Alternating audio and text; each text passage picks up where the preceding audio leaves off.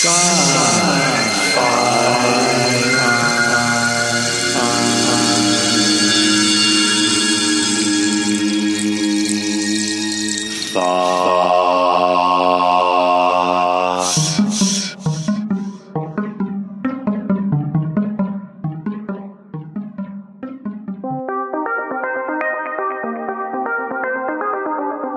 I'm Tim C. Taylor, and I am an author. I'm now about to start work on my 20th published novel, and I write science fiction, space opera, and military science fiction. My probably most successful series I've written is The Human Legion. This is a continuing episode of the Tim C. Taylor series. If you want to catch the first episode, go to the show archive and look for episode 114. What do you study or read to prepare for writing a Human Legion novel? To some degree, it's whatever I happen to be enjoying reading at the point in time. And I said, well, for some strange reason, I've been reading a little bit about politics and economics. So I'm not going to go out and write a book about economics because I don't think my readers would really thank me for that. But some of that, it's just nudged, slightly different way of looking at the world, and some of that will come out. Even if I can't quite put my finger on what that is, I like to read widely and do things a little bit differently because it does come through. But otherwise, I do try and give a different feel really for every book, and I will research. So I did my first novel in the Four Horsemen series was called The Midnight Sun, and the mechs that I talked about, they were effectively sort of shot down on an enemy planet, if you can put it that way.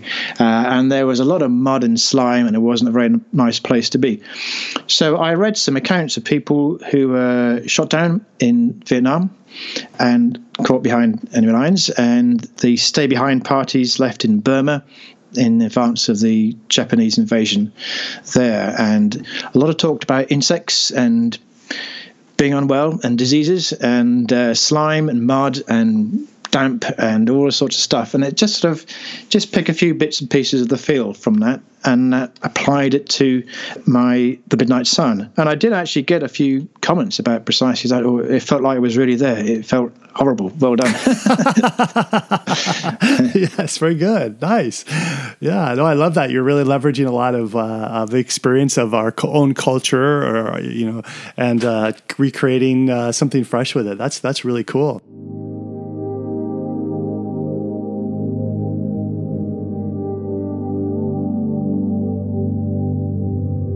The world is so rich in historical experiences. If you learn how to tap that, you can really craft something new again.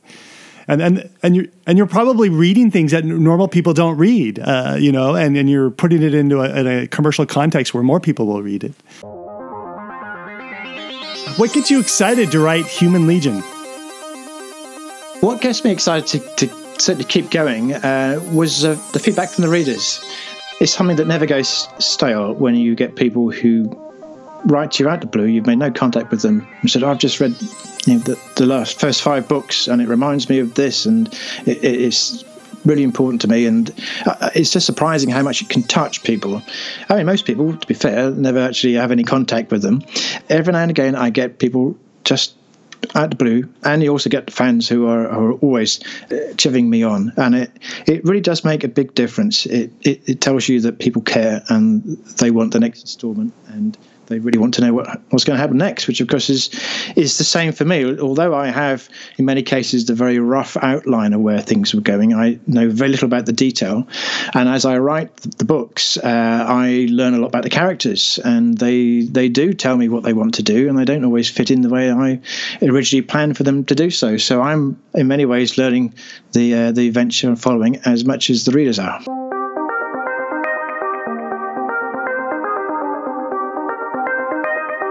To take a step back and talk about you're from the UK, I'm from the States.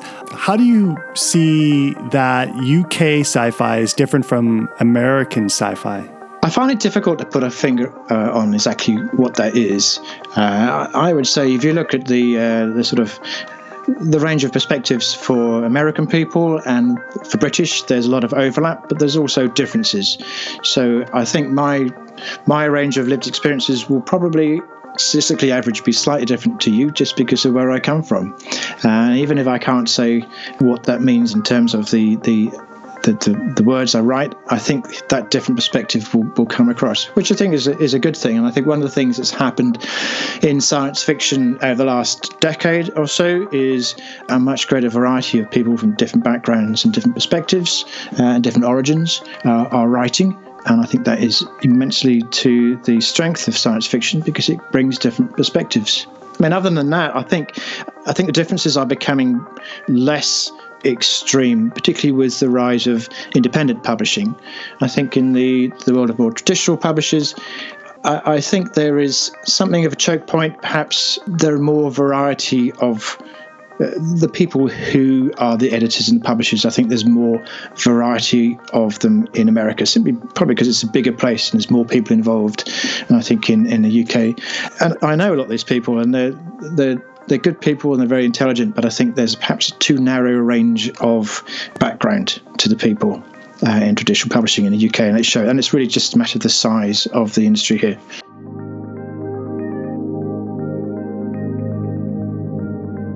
Now let's be judgmental. Let's talk about space opera as a genre. For you, what's the test for whether something's space opera or not? If I think it's space opera, then it is. It's, I know it when I see it, and usually when I see it, it's got a spaceship. But it's scale. It's something's big. It could be big characters, big ideas. It doesn't have to be big empires. That often seems to obsess people who are talking about space opera as if that's a necessary thing, and I don't think that is at all. Somebody said recently that space opera is epic fantasy in space. I'm really still processing that one. I think that probably has a fair description of a lot of it, and it's just got that sense of scale. It's a big place of big ideas, and for me, that's the distinction between. I mean, military science fiction, for example, we talked about it. Some of it has an overlap. It's military science fiction, and it's also space opera. But there's also military science fiction I really enjoy that is not space opera because it's much more constrained in its perspective. To give an example, a friend I worked with once wrote a book called Crow, Combat Replacement of War, and it was quite narrow in its perspective. It was written by somebody, he was a platoon sergeant in the British Army, and he was writing it in Afghanistan, and a lot of it was autobiographical. And most of the time, he doesn't know what's happening outside of his platoon or outside of his squad. When they're fighting in the tunnels, they don't know what's going on at all. It's all completely confused. And then the ceasefire order comes and they don't really know why. They don't know the big picture. They never do. Well, perhaps in a later book they sort of try and work it out. But that works well as military science fiction, but it is not space opera. There's small number of locations, narrow perspective, very close environment. Yeah, I see. So that's a distinction between military SF and space opera, or maybe military space opera. That makes sense to me. So yeah, sort of the strategic versus has strategic. See, opera has strategic for sure, and some tactical, or maybe military SF might be all tactical.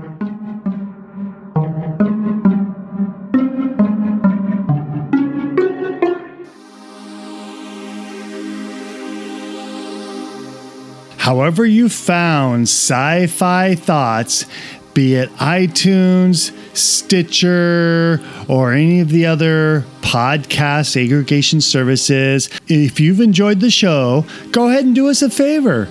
Go to wherever you get this podcast and leave us a review. Even clicking a few stars. And this will help out the show in many ways. Next episode, more Tim C. Taylor. When I started writing books, I found that writing software projects and writing books was very similar. In fact, it's interesting, people from a software background coming into a writing background have put in terminology that's become very common, things like writing sprints. So I will do things. It doesn't mean quite what I was talking about when I was writing coding sprints, but what they mean is we've got a small amount of we want to progress what I'm doing to this next point, and I'm just going to work on this thing in a short enclosed space of time, and I'm just going to move to there, and then I'm going to see where I am at that point. Although often it just means we're going to write really, really, really quickly all together, and then try and encourage each other to have the largest word count. That's what it tends to come down to, but not always. But it's interesting that the software terminology comes through into writing books.